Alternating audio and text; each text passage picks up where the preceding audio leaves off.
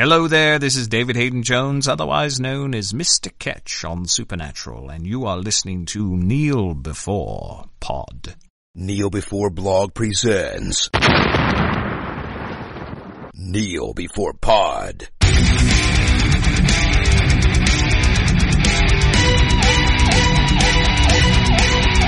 Hello, and welcome to the latest Legion Review podcast.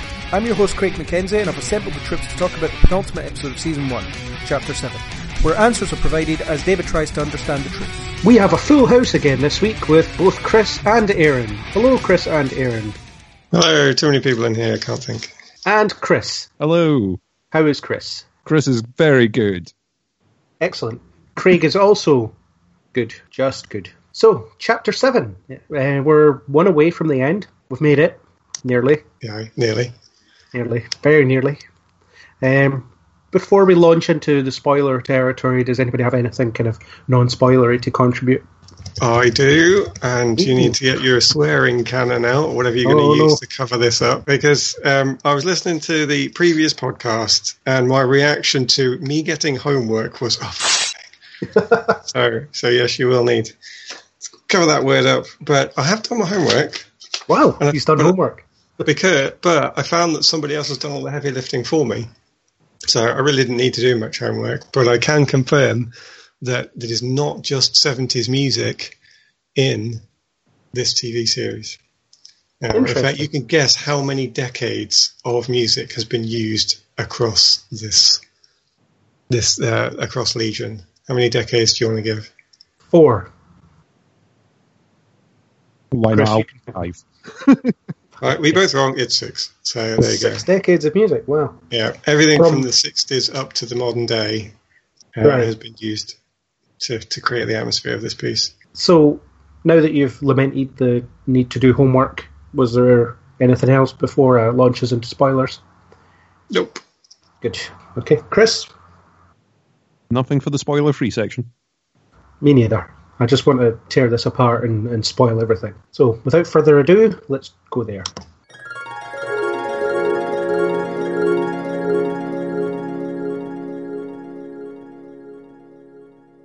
Okay, we're free to talk. So, thoughts on this episode? Aaron, you go first. I enjoyed getting the answers, I think. And I am pleased to report that I did not find this in any way akin to Lost, which was my big fear, and that has been assuaged. Okay. Well, why would it be like Lost? Well, that was when we were talking about Chapter 5, and they were on the just on the edge of their reveals. And we were talking about how in Lost, when they started to come to the point of the reveals, they actually just said, oh, yeah, we don't know what we're doing. We're just making it up as we go along. And I feared that this show would be so wacky in its reveals that it would end up in that just sort of crazy lull. Anything's good. Fans will just eat it up anyway just because it's wacky. But no, they actually have really nailed everything down this episode and pretty much given us all the answers, and everything was, I think, believably written as a single coherent piece, and I'm very pleased about that. Oh, well, fair enough. Yeah, I would agree. I think it's clear that the writers know what they're doing with this show. They've had a plan from day one, and it's been working its way up to this point, and now we're getting to the point where things are starting to fit into place. I mean, the randomness of the previous episodes is still what it is, but the kind of through line kind of works, or it's completely works. It's flavour, though, now, isn't it? I mean, the use of the silent movie is in there for a reason to do with the scene itself, not because it's trying to introduce more mystery. Yeah. You're in someone's brain, so you can do whatever you want, basically. That's the kind of thing they show with sequences like that. Chris, what are your general thoughts on the episode?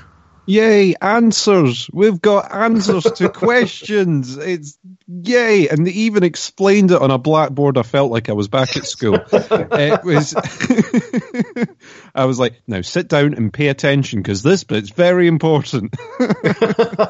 And I thought it was a good episode. It was great. Like Aaron saying, we're getting answers finally, and it doesn't seem like they came up with it on a fag packet at the end of the day. So. And there's bits that have been in there and been hinted at all the way through that I didn't quite piece together until now. So, yeah, I'm very pleased. Well, I'm pleased that I predicted who the villain is. I was dead right. The Shadow King. They even named him one of the names I advised to look out for last week, the Farouk one. Spotted. Yeah, because I was kind of... Actually, you gave me what I thought was an incredibly overlong round of applause last week just for getting Oliver turning up. If you were to continue these rounds of applause in proportion to the size of the reveal, you're probably going to have to play about 5 minutes worth of applause now for yourself, which might be just a bit too egotistical. I'm not going to do that, but I might self-indulge with an old applause for me. I'll pretend that all the voices in my head are quite happy with me at the moment. Flowers at you as well. You like me, you really like me. Yeah, all that stuff.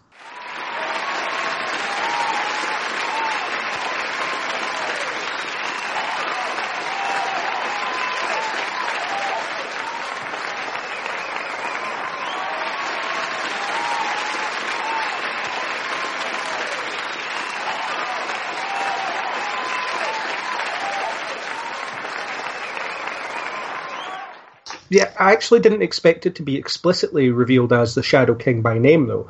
I actually more expected it to be, this villain is a lot like the Shadow King. But no, they just went for it. Straight in there. Adaptation, proper adaptation. Nothing about that character, though, he says, as if he knew anything about that character. There's nothing about the Shadow King that couldn't be used, though, is it? It's not been used before.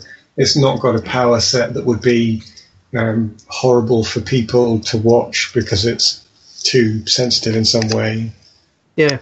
I quite liked Carrie's reaction to the reveal, though. He was like, well, of course, it must be the Shadow King. Where did you hear about this? I did find that slightly strange. I was like, how does this character know it? And that would be an interesting backstory as well, was how did they find out about it in the first place? Yeah. Maybe he's written in books, ancient texts and stuff. He's been around for a long time or whatever. That's kind of something that Carrie would read, right? Well, the suggestion is that he would know about it from Xavier fighting him, presumably. Yeah, presumably, yeah. Assuming there's that link back there, yeah. We have to talk about that, though, and I can't make up my mind how we can be right at the start of mutants being revealed and there being a mansion built, and then if they're going to have this really super powerful telepath and Xavier being there in the background, how is he not at the forefront of this? How is he not generally known by them, or why haven't they mentioned it before? Oh, we've got this big house, we built it together, the two of us. Never any mention of, and there's this other guy who's built his own mansion somewhere else as well. It feels like it should have come up if he's that powerful. But I get the vague impression that Xavier doesn't really want to be anywhere near the Shadow King, because that's why he gives up David in the first place, to kind of protect him from that and not have that pass on to another telepath.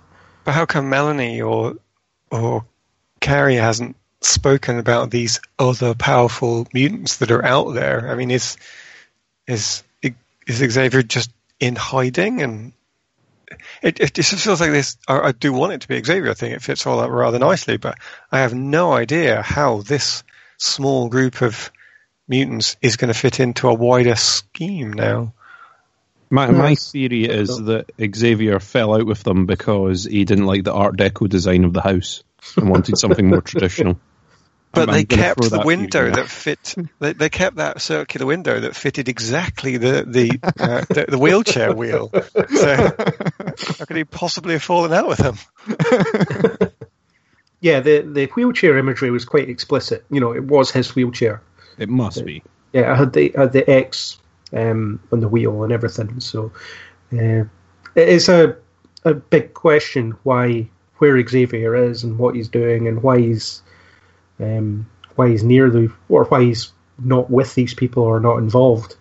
The falling out seems to be a decent idea, but I wonder if it's just that the characters haven't mentioned this to David yet because they don't want him to know about his birth father or something. Then they wouldn't need to do all this memory stuff with him, though, because somebody would know, surely, or somebody would say something, or they'd have a chat behind the scenes. We mustn't tell David, but we think it's this, you know. And maybe that's still to come, who knows? I suppose. But yeah, I mean, it's an open question. It doesn't need to be any more than an open question at the moment, though. No. The series has earned its trust such that if they wanted to build on that later, I believe they could do it competently. Yeah, and you're assuming that it fits into the X-Men film universe as well. It might not. It might be a different version of Xavier. In which case he could be in hiding, and that's perfectly believable. As I say, I think they've earned enough rope there to let us play it out a bit. I imagine we won't find out more until season 2, unless someone has filmed an uncredited cameo that we don't know about. And that feels like something that would get out. I think it would be pretty cool if the rescue at the very end came from Xavier. I think that would be pretty cool as a final bit. Who got him out? A jet just turns up. And yeah. Or they'll do the really teasery, annoying thing where you see the jet taking off and flying away, but not who was on it. Yeah. But that's the potential there. And Dan Stevens did a little sneaky Patrick Stewart-esque impression when he was talking about it as well. So. Yeah. Yeah, I thought that whole sequence was quite bananas. He's just in a coffin talking to himself, who the other version's speaking in an English accent for some reason. I just thought that was brilliant because it's Dan Stevens talking as Dan Stevens to the character, which I just thought was very funny. And it helped us easily tell the difference as well. I mean, obviously it's that shorthand, isn't it? Oh, this one is this version, this one's this version. But absolutely. Yeah, and then, as you said earlier, Chris, the chalkboard bit was brilliant. Yeah, I loved the animations and the different chalkboards with the different frames on them. It's kind of like the panels of a chalk comic book. I'd give that scene even more recognition as well. I mean, everything you've just said, I totally believe in, but there's been a couple of points in this series where I felt slightly let down, only in relative terms, not let down totally, but where the excellence of some of the scenes has not been matched when they've suddenly gone into exposition. I think the biggest one in my mind was Carrie exposition. There was no reason for somebody just to turn around and go, so how's your other half doing? It was just a bit weird. Yeah. Especially when they've actually done some exposition, like the chalkboard scene, where they really put a lot of effort into disguising it. I mean, that was pretty much, 5-8 minutes of them just telling us what was true. But because they actually put it into a setup whereby the main character was learning it in a realistic, believable way, it's not exposition anymore. It is actually story again. Well, and you say I really realistic. value that. Well, it's in his head. It's realistic for being in an ultimate dimension. I bought into this astral plane well enough that when that was playing out, it felt like it was perfectly reasonable for that to be occurring in front of me. If they'd have said this is a normal schoolroom, then it would have felt like it was more obviously now we're supposed to realize that it's in their head and it's just a camera thing. Whereas no, this is actually David getting bored with writing, realizing his powers can actually use a chalkboard much better than his hands can, and just playing it out. Yeah. Yeah, the different frames that just kept the whole story going. And it was this, and it's almost this, okay, here's what I learned in episode 1, here's what I learned in episode 2, and here's episode 3, and so on and so on and so on. But you don't realize that. You don't notice it. At no point do I think, unless you're specifically trying to come out of it for a reviewing purpose, do you actually come out and think, episode 1, episode 2, 3? You can if you want to, but if you're just in the moment, I don't think it occurs to you that blatantly. I think you can just enjoy it, therefore. Yeah, I enjoyed it for what it was, and it was a coherent narrative that I was able to follow, which was quite refreshing as well. Yeah. It's quite nice to have some linear storytelling for a change. Well, this is the answers part of the season, so it's perfectly reasonable for that to come in. I wouldn't want this any earlier, though. I think this is exactly the right time to do it. It's the penultimate episode. It's let's tidy everything up so that episode 8 can be what it's supposed to be, the finale. Yeah. And the drawing even looked like Xavier as well. It had the baldy head and stuff. It did. And was wearing a suit. So yeah, this Patrick Stewart cameo could happen. Maybe not this season, but you know. I just liked the way that they still the panels were still animated in the background as they were moving about. Each story was playing out on a little loop in the background. I thought that was pretty neat the way it was done. Yeah, and such great attention to detail. Yeah, and the timing of it I think is great because you've now basically got two big threats to fight in the final episode. Yeah, and it's quite good how you had this whole he's stuck in a coffin, which, you know, obviously this is ridiculous. He's been buried alive. There's no way out of this. And then there's the whole easy realization that this is all in your head, mate. Let's sort this out. You can get out of here anytime you want. I think that was done in the right way. Actually, there's no reason why that should have been an easy realization for him earlier on. Yeah, because you can so easily, personal experience, get caught up in the emotion of a situation such that you stop thinking rationally. I mean, they actually hit that pretty hard, saying, right, you're not capable of doing this, but your power knows what's needed, so it's going to summon your rational self for you. Hello, I'm here, let's talk. That again, timing in episode 7, perfectly reasonable, but believably put off. I don't think the delay of giving the final answer in that sense was bad, because it did suit David's realization and the time it takes him to learn these things. Yeah, I did like it. It was just I quite like the whole not overcomplicating it side of things, you know, where it's just, this is all in your head, so let's start using it to your advantage. It was that kind of, it felt like it should have been easy, but obviously it wasn't, because there was been so much going on in the background. But it's just this whole, let's puzzle this out, take stock of it, and realise what's really going on here. There's actually a moment just after that as well that I was almost yelling at the screen, wanting to happen, and then it did, and it was so relieving when it did, which is he's running around this mental hospital looking for his friends after just having this realization that he's in total control. I'm just thinking, why are you running around the rooms? Remove the walls. You can just go where you want, you know. Yeah. And then they do it a bit overly dramatically, but at least he does it. He just shatters the entire place, and then he can go where he wants. But I was pleased that they put that in, because, you know, we would think that if we were in that case, that's what we would do, and then he does actually do it.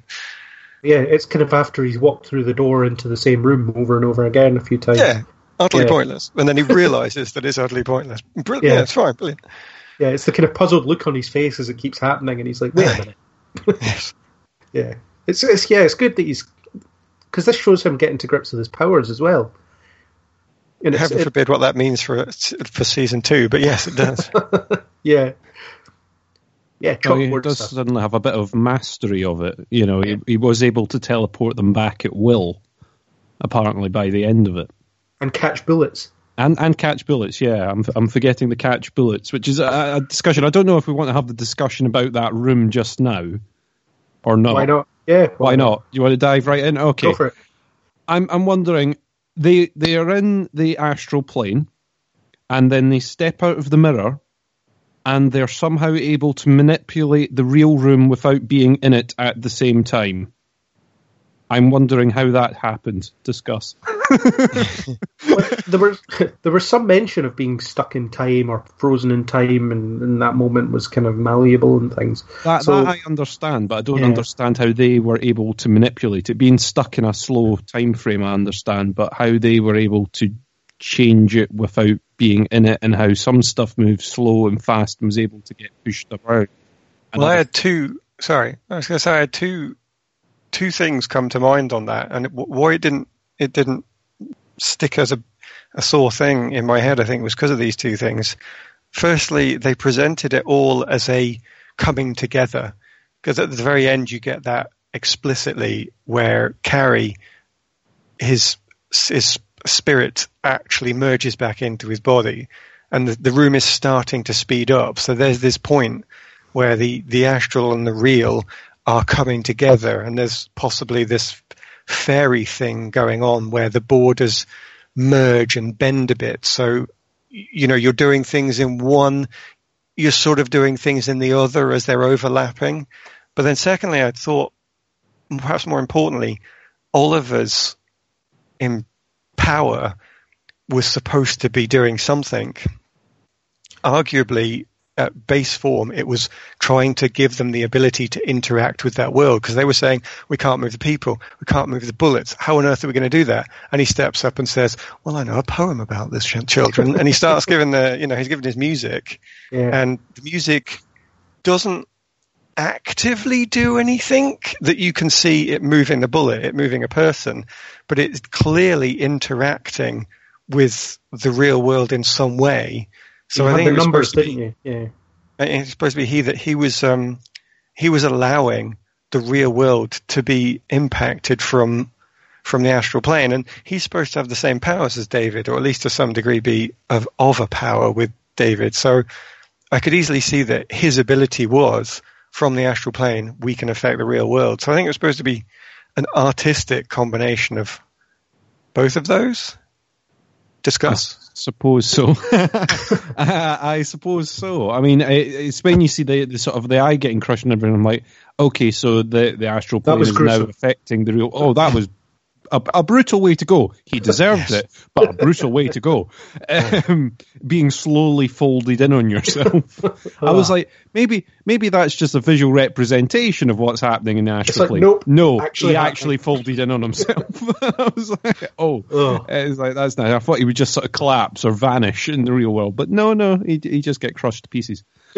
But that's that overlap again, isn't it? What happens in the astral is happening in the real. It wasn't that way before. Before it was totally disconnected, but as that scene is moving on, the scenes are blurring and the astral merges into the real.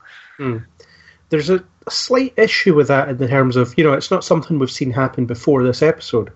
So it could head down a slippery slope of Oliver can do anything.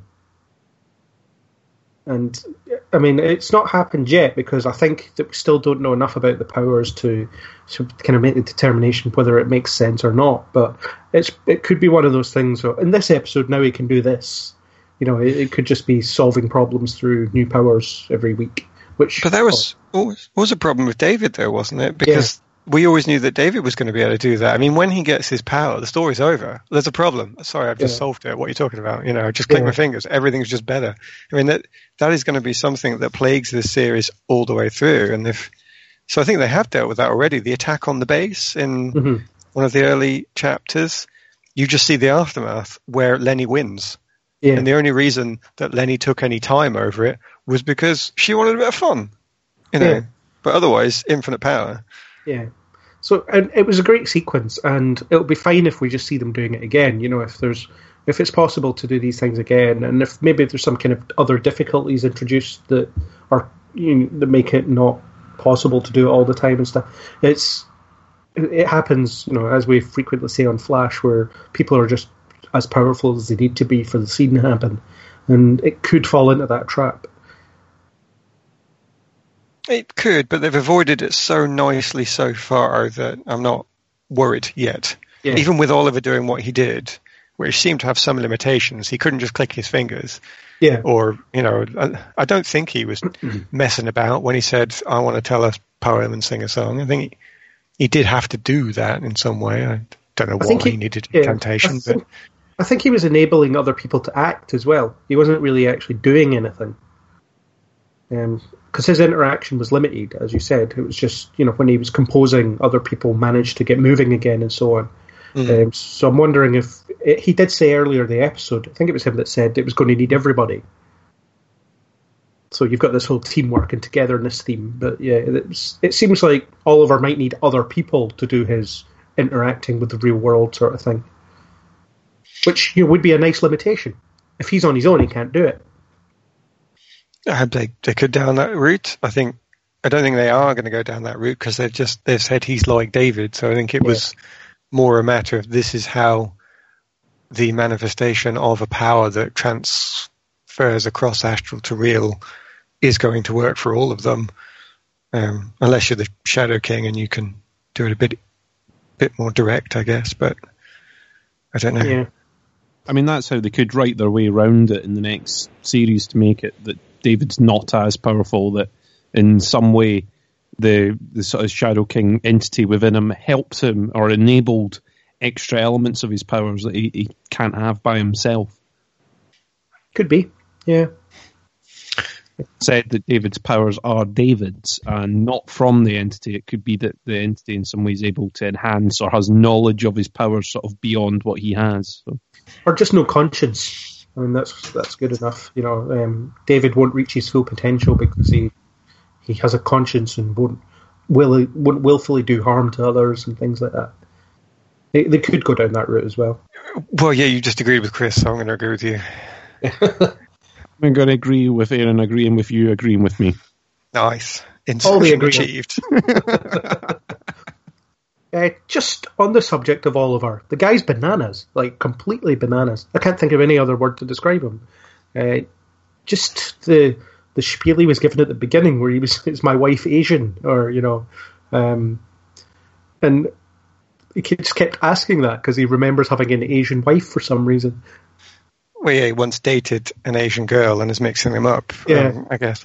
I struggled with that a bit, actually, at the start. And I think they solved it for me when they kept going with it. But it was a bit of a tightrope when he started talking about, what's that word, dishes, instead of whatever word he was trying to say.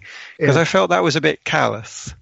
Because they've done, in chapter 1, one of the things I thought was that they'd seemingly been much more careful with representing mental illness than a lot of other shows I've seen, where essentially they just say, right, if you're mentally ill, you just say stupid things that the audience will find funny. And that is so horrible that when they'd actually been that a bit more careful with mental illness, I was really pleased.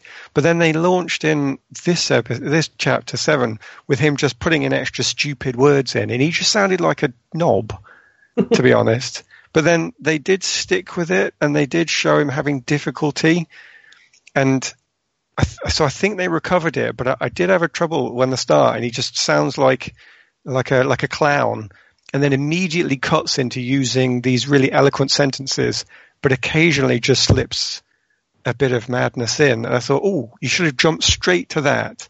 Have him talking, but just without meaning to get something wrong or mistakes who somebody is. And it'd be a much better handling of the mental illness. So I wish they'd just jumped to that rather than the nonsense.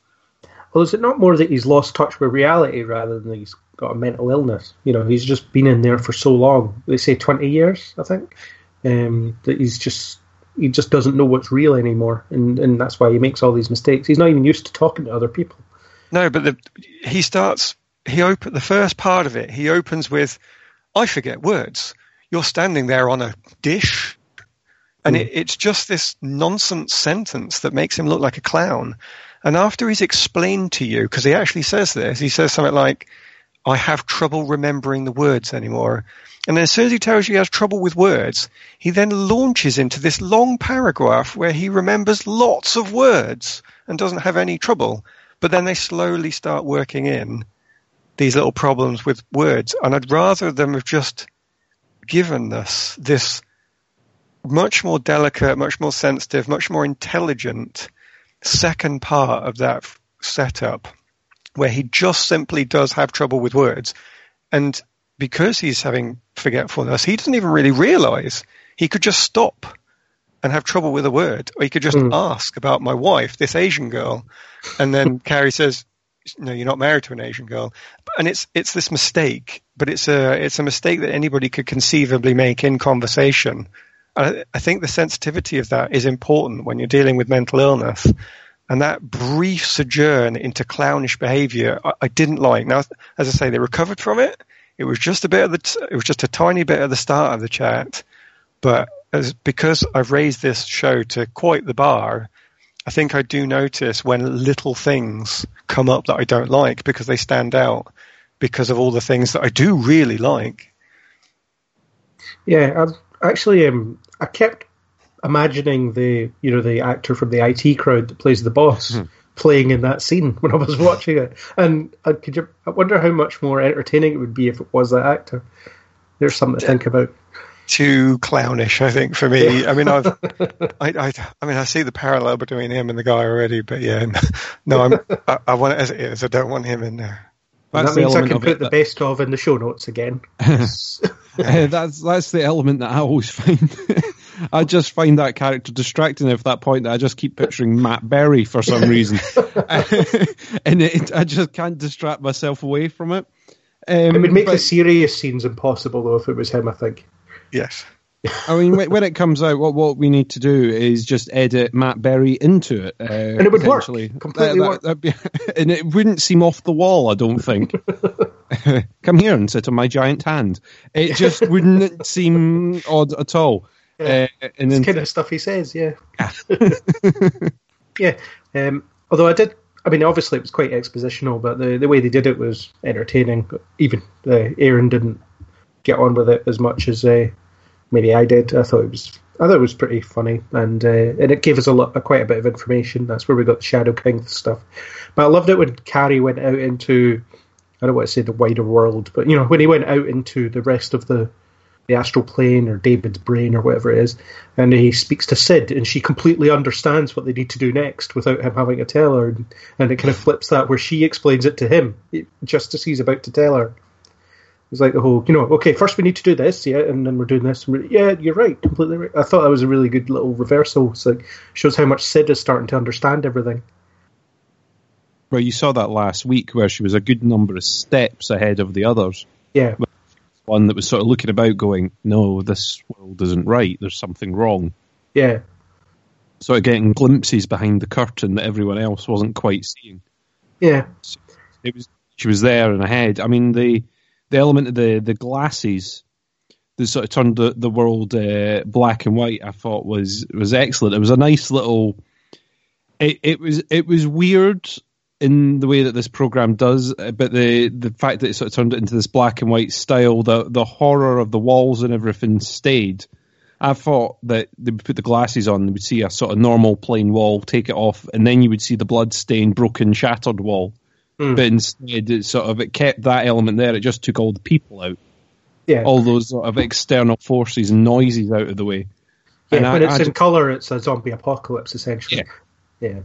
Yeah, I liked that. And I thought it was quite a neat way of doing it. The silent movie was great. Yeah, the sort of little silent movie placards coming up. The text boxes, yeah. It's like, David! Yeah. It was brilliant. And those glasses, by the way, I think they were a nice use of tech. That I like that stuff when they got a bit clever with it, rather than just having the screens in the sky. Yeah, that one still stands out for me as what the bloody hell. That could have been anything. Whereas these little glasses were a nice, clever addition that made sense. Yeah. They weren't really tech as such. They were more of just an object inside the mental space that visualize seeing the truth, I suppose. Absolutely, but they fulfilled that same purpose of we've come up with a way of solving this, and it's just it's creative with a purpose rather than just chucking something out there. So the glass is really good. Yeah, and the fact that the eye could exist in both sides as well. We just didn't care there was a zombie apocalypse because we just loved that idea. Yeah, it's kind of a shame that he's gone because it feels like there's something we don't know with all that. I think, like I said last week, I think he was the sort of villain of the piece that they needed to run throughout. The henchman of the bigger bad that needed to be dealt with by the end, so that the sort of boss will get away at the end, but the henchman got destroyed by it. Yeah. He seems like he's going to be more than that early on, though, when he's talked about as the original student that got away because he had a change of philosophy. It made you think that he was going to come along. I think we even discussed it. So it wasn't me, Chris maybe said he will show the other side of the argument to David. And that now that's not in there at all. Division 3 are definitely the bad guys. Yeah. Yeah, it feels like a bit of a waste to have him dispatched, but maybe he's not gone completely. Maybe there are other versions of him or something. I don't know. It's hard to say. I'm pleased, by the way. Well, actually, I don't know. Is Rudy dead? Answer me that. I don't know. We don't know. Right? I didn't want him to be dead because I thought he suffered unfairly in the previous episodes by being sent off red shirt into the distance to be killed. And then, of course, he is still at least vaguely alive enough that he can pull Lenny back. Yeah. And I thought, I'm glad he got something, given how poorly he got treated by being, wardrobe, why are you carrying that horrible shirt towards me? Sorry, mate. I think you saw him when they go back to Summerland and they get transported back. I think they were carrying someone. Oh, he's on the stretcher, definitely, but that suddenly made me think, is he on the stretcher because they're taking him back to be healed, or is he on the stretcher because they don't want to leave his body behind and they want to bury something? And I thought, I don't know now. I would think it was for healed. I don't think they would carry him back if he was dead. I have that feeling, but I'm not too sure. I suppose we might find out next episode. Yes. Maybe not, but maybe. Well, I have my hope, as I say. I don't want him to go out in that fashion. Yeah. I liked the use of Lenny, or the Shadow King. We'll just call her Lenny for simplicity's sake, because that's the character we've known her as most often, I suppose. I thought Aubrey Plaza was genuinely creepy in this episode, especially in the silent movie bit. The crazy eyes and the dishevelled hair and stuff like that. She was hunting them down. That was really well done. It was Sorry. Karen. All right. It was the mad scientist hair that was doing it for me. The sort of maniacal look, and the mad scientist. You're expecting her to be throwing a massive lever on the wall and sort of bringing Frankenstein's monster to life. It's that kind of thing. That's what it made me think of. Sort of seeing her in the black and white pictures. Yeah, and she was winding up David's sister as well about the whole adoption thing. It suggests to me that there's something about that she wants to know. I mean, obviously it must be getting back to Xavier. Well, there's a question that gets asked early on, I think, by Lenny that I didn't follow. And I don't know if I missed it, but maybe you got it. She asks, it's like the third thing I've written, so it must be right. Or it's after I noticed the wheelchair too. So I think she says, "What did he do with it?" And I thought, what does it refer to here? Because you wouldn't say it for David. Yeah. So I thought, what is she after? What is she looking for? I don't know if it came back or not, or if I picked up on something that shouldn't have ever been there. But I didn't notice it in the first place. Yeah. It is interesting. I think I probably wrote it off as her talking about David rather than something in particular. If I want to speculate, I would say if there was a physical body the last time round, I would suggest they were thinking of the body. Yeah, maybe. Yeah, unless she dehumanizes David that much that she just calls him it. Well, he said, what did he do with it? So I thought that he was David. Although I suppose the he could have been Xavier. Yeah. But no, I've got nothing. I've only got that enough to bring out another. What did he do with it? Yeah, because it was very much around the adoption at that point, wasn't it? She was asking, when did David come to live with you, and what were your memories of that day and all that stuff. And she gets really frustrated and just yells out, "What did he do with it?" And Amy's not going to have any idea whatsoever. Yeah, but it's a frustration question rather than a real question. Oh, they did ask another bloody question. Oh. It's a good question. Maybe we'll find out next episode. Who knows? Maybe I'll scour the internet to see if there's anything else. Nah, I'm not going to do that now, though. We can leave it on the animated chalkboard for next week and see if it comes up again. Yeah. But yeah, Aubrey Plaza was great in this episode. I mean, she's always been good in this show, but the kind of way that she's starting to become a bit more unhinged as time goes on is great to watch.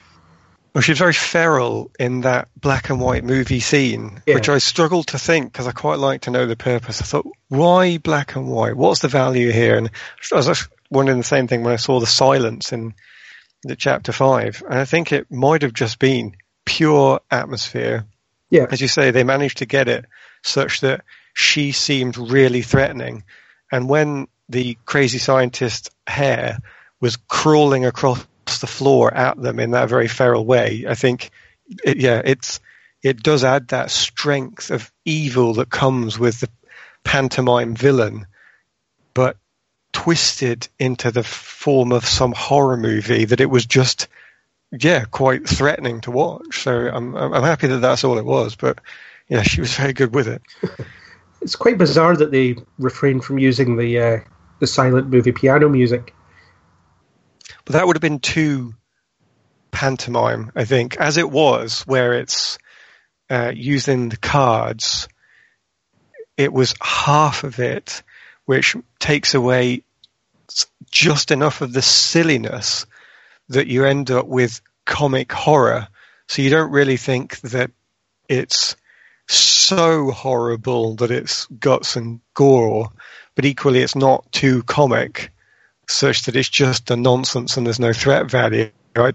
I think I felt that if there was a line they were walking, I think they walked that perfectly, and the piano move, it would have just twat them off the side and they would have fallen. Yeah, I liked the music that they ended up using when Oliver started composing. That was really cool, and how it was cutting between the black and white, the non-black and white, the astral plane, the real world, that kind of stuff. Oh, I meant to look that up, actually. What is that music? Because that's really famous, isn't it? So famous that I can't for the life of me remember what it is. Is it the Sugar Plum Fairy one? Is it that? Dance of the Sugar Plum Fairy. I wrote that down, but I didn't know if that was the actual piece or not. I want to say yes, but that sort of. I'm just going to say yes. I'm going to say you're right. Absolutely, I can't. And I'll be corrected next week when someone goes, "No, you were completely wrong." Yes. I'm stalling you while I look it up. And he's stalling and stalling. I don't know. That's the answer. This gap will be edited out later, and Craig will come on and go, "No, you're correct," or he'll go, "No, you're completely wrong." It is, of course. Yeah. Well, you keep talking. Well, you keep talking because the heavy lifting that I did for last week's homework, by the way, has given me the website that will actually provide this information. Is it called TuneFind, perchance? It is in fact called TuneFind, yes. Are you on there right now? It'll be Bolero. It's the one that Torval and Dean did. Oh, that's exactly it. Yes. Oh, thank you for doing Bolero. God, I'm just annoyed now that I wrote the word Sugar Plum Fairy down and not Torval and Dean. Quick, edit that in and give him the correct name. Brilliant. There we go. Then a round of applause. No. Yay. Yeah, like the world's smallest. If you've got the world's smallest round of applause, I'll put in a slow clap on an open mic night when only half the people turned around to look at you. That kind of applause is what it is. I will do the slow clap.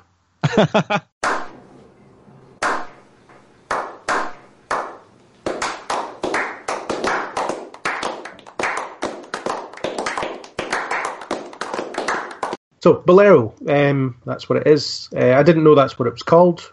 I wonder what the Sugar Plum Fairy thing is then. I'll put it in the show notes. I'll find out what it is and I'll put it in the show notes. Just to find out. That's my classical music knowledge there. That's why I don't do the classical music programs on a Sunday. Shameless plug. I like it. Yeah. And the way they subdue the Shadow King or Lenny or whatever it is, it came back to that crown thing again. You know, that device that Carrie built and put round his head, and somehow that puts her in the figurative coffin. Well, you don't like that? No. I thought it was. That was quite interesting. I mean, it's one of those. I've just magicked up this piece of tech that's going to solve everything, and it breaks the connection to the entity for some reason.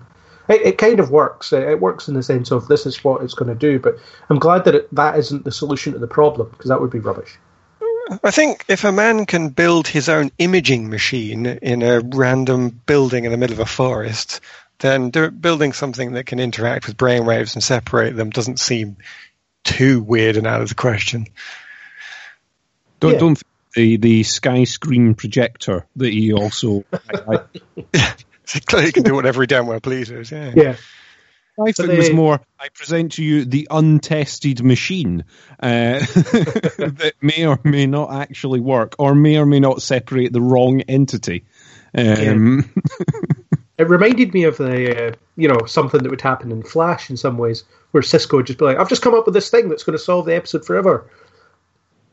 Yeah, but as you say, it wasn't that bad. It was just, no, here's how we can get you to a point where you can actually have a fight because you've got your separate identity, which is what they needed to do.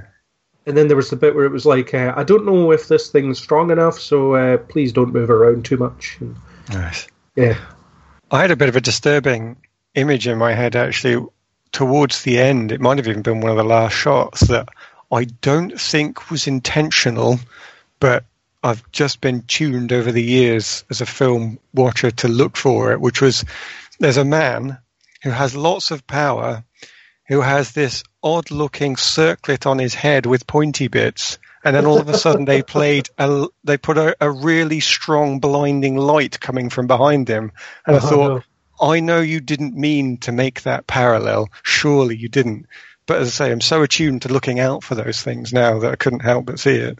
Maybe David is the mutant messiah. Exactly. He can't be that. I'm sure that's not purposeful, but I couldn't help but go there. Well, that makes Xavier God, doesn't it? Well, given how much reverence you've given to the character in the early episodes of this podcast, I could see that you might not be too offended by that. Yeah. It was. I guess it was almost a thorny crown, but yeah, I didn't see that thing myself. Maybe I just didn't let myself see it. I'm just hoping mutant Jesus isn't a thing that they do. Yeah, I don't think they did. I think it was just it was just in my head. Yeah, I did like the whole calm before the storm part at the end. It was this everything seemed resolved. You could almost end a season there. Like, okay, we've got a handle on this. Everyone's out. Oliver's back in the real world. We're in the Institute. Everyone's happy. And then everything just goes mental. Where the Division 3 show up. The coffin cracks. Presumably because David's put under a bit of stress. And he's maybe ready to use his powers. Well, the machine just isn't perfect, is it? Yeah. David didn't put Lenny in the coffin. It was the machine that did it, so it just doesn't have to be as strong or as capable as he could be. Yeah. So I'm wondering if they'll all be locked up in Division 3 next episode, and David will be fighting Lenny in his head. I think they've got to do what Chris said at the very start of this, what we opened with. They've set up two conflicts. They've got a physical conflict and a mental conflict, but part of me thinks they're going to have to play them out because it's the finale. I don't think I would want to go from one high point straight to a low. I think I'd want them to just carry on from where they've set off. I want to see what happens when they're presented with that fight. Yeah, well, presumably David could just kill them all, in a fraction of a second. But he'll be distracted by Lenny, so they'll be saying, "Get us out of here," and he'll be, "No, my head," and everybody will have to do something. It's actually classic plotting where you give everybody something to deal with that fits their own ability level. So they've pitted the two strong mental powers against each other, and then they've pitted everybody else against a physical threat. I think I want to see it. I don't think I want them to just then do a standalone episode where they have to somehow get out of the base. I think that'll be a bit dull. Here's an interesting theory. What if Sid swaps bodies with David so that he can do something outside and she can deal with Lenny? Could be. Crackpot theory. Can she deal with Lenny? That seems a bit unfair. Well, given that maybe David's not learned deal how with to her. do it. Just distract her for long enough. I don't know. Maybe, yeah, maybe. Yeah. Assuming that Lenny doesn't follow David around. Or even if she does, she could follow him into Lenny's head when his consciousness moves. And then Sid could use his powers. In theory, if Lenny breaks out and is in control at the point where they're captured, who would Lenny side with? Over Division 3 or the others? Because I have the feeling that I don't think she would overall ally with anyone, but I think if her goal was just keep David's friends locked up and away from him or dead, and I get the body back, I think she would make some sort of deal with Division 3 in a way. But whether that will actually happen or not, I don't know. Interesting theory, yeah. It's possible. Yeah, you lock these up and I'm going to move to Mexico or somewhere. Yeah. Yeah, I will help you if I decide it. Or if I'm going to be an overlord, I'll be an overlord using your secret organization to do so. Yeah. There's one thing I saw that made me think they might do a more go to the base and then have to break them out thing that I've said I probably wouldn't like, but I think could be viable, which is the Carrie connection, where she says at the end, "I needed you and you left me." That feels like it's a setup for something which could be then in the last episode where that bond has to be forged again somehow. Well, we'll have our crackpot theories. Cool. Yep. I love a crackpot theory. It's good to speculate and then be proven wrong the next week. Absolutely. But the show could just go in a wildly different direction for the last episode. We just don't know. It seems like it's heading one way, but it might not be. I am expecting a proper big Bollywood finish, though, by the way, because I've seen lots of... They opened with a dance number that was, I think, for the funds, really, that chapter 1 was. But slowly the use of the dance and the music has been put to much greater purpose throughout, especially, and I missed it talking about last week, the Lenny's dance number where she was celebrating the freedom of David's mind. I think that was one of the best ones they've had.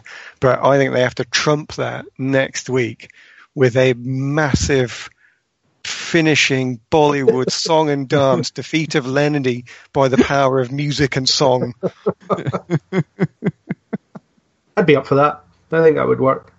Dance off to save the universe. I want to see that. I will not be happy unless they do anything less. How do we decide who gets control of your body? We'll have a dance-off. Yeah, why not? Whoever has the best rhythm wins. Well, I've done everything else. They've done beat poetry, silent movies. Bollywood was the first dance. I mean, they've ticked so many boxes. X Factor or whatever it is could be the last one they've not done. It could be. Yeah, or they could do some kind of old-timey musical thing. That would be... Yeah, they haven't really done that. Don't forget Muppets on the Banjo. Yes, yeah, they've ticked most of the other boxes. There's nowhere else for them to go. Yeah, I imagine there will be some kind of big musical finish of some sort, because music has played a big part in this series since it began. And in such a good way. So, yeah hopeful for it. The musical choices have always been very effective and very careful, I think. Yeah, on that note, have we covered everything? Is there anything we've missed? Or anything that wants to be added? I was just annoyed with myself at not putting Shadow King and King the dog together in my own head before it was explicitly said during the episode. Well, I only mentioned the Shadow King a couple of weeks ago, didn't I? But at no point did I click and go, oh yeah, the dog's called King, isn't it? No, I completely forgot the dog was called Not at all. I forgot the name of the dog, and it annoyed me to the point where when it said in the episode, I went, oh, why did I not pick that up? And Carrie had the same problem. He was like, of course the dog's called King. It must be the Shadow King. It's a bit of a leap, but okay. Yeah, I don't really have anything else to add. I think I've covered everything that I thought of. I'm looking forward to seeing how this wraps up. I have no idea how it's going to wrap up, but I'm interested to see it. I think covering the season in this way has been worthwhile so far. I mean, obviously we'll reiterate this next week when we give it the big goodbye. When we do our own Bollywood musical number. We're not doing that. No, this doesn't count as homework because you said it in the session while I'm here, so I don't have to do this. I was here. You're here to defend yourself. It's no fun. Yeah. Aaron, anything to add? Oh no, we've covered what I want from last episode. I'm happy to leave it on that. Big Bollywood number. Big Bollywood number. Okay. We'll close on... We won't close on a song, but the episode might, or the season might. So, if that is everything that everybody wanted to say, I'll close this off and we can return back to our normal lives. That'll be a yes then. I'll be a definite yes. Okay. Well, Chris, as always, thanks for joining. Thank you. And Aaron, thanks for joining. Thank you. And we'll have a full house for episode 8, all going well. Yes. Good. I like it when we have a full house. It's a small team, but an important team. It's a small house. It would be a shame if there were too many of us. Yes. Okay. Well, I bid everybody good night. Until next week. Good night. No. Good night and good morning and good evening and have a nice lunch and enjoy your drive. This thing now has more endings than the final Lord of the Rings movie, so call it. Is this the post-credits sting now? Or is this the pre-post-credits sting? Or is this the mid-credits sting? At which point on the podcast do the credits roll at the end? It'll be after this. There'll be no post-credit. But I was just giving everyone a chance to say goodbye to our loyal and faithful listeners. Bye, loyal and faithful listeners. Au revoir. Goodbye. That was our discussion of Legion Chapter 7. One more to go, and we'll be right here next week talking about it. Thanks to 331 E-Rock for the supplied music, and as always, if you like what you heard here, please subscribe on iTunes, YouTube, or any major podcast app. I hope you'll join us in the next Kneel Before Pod.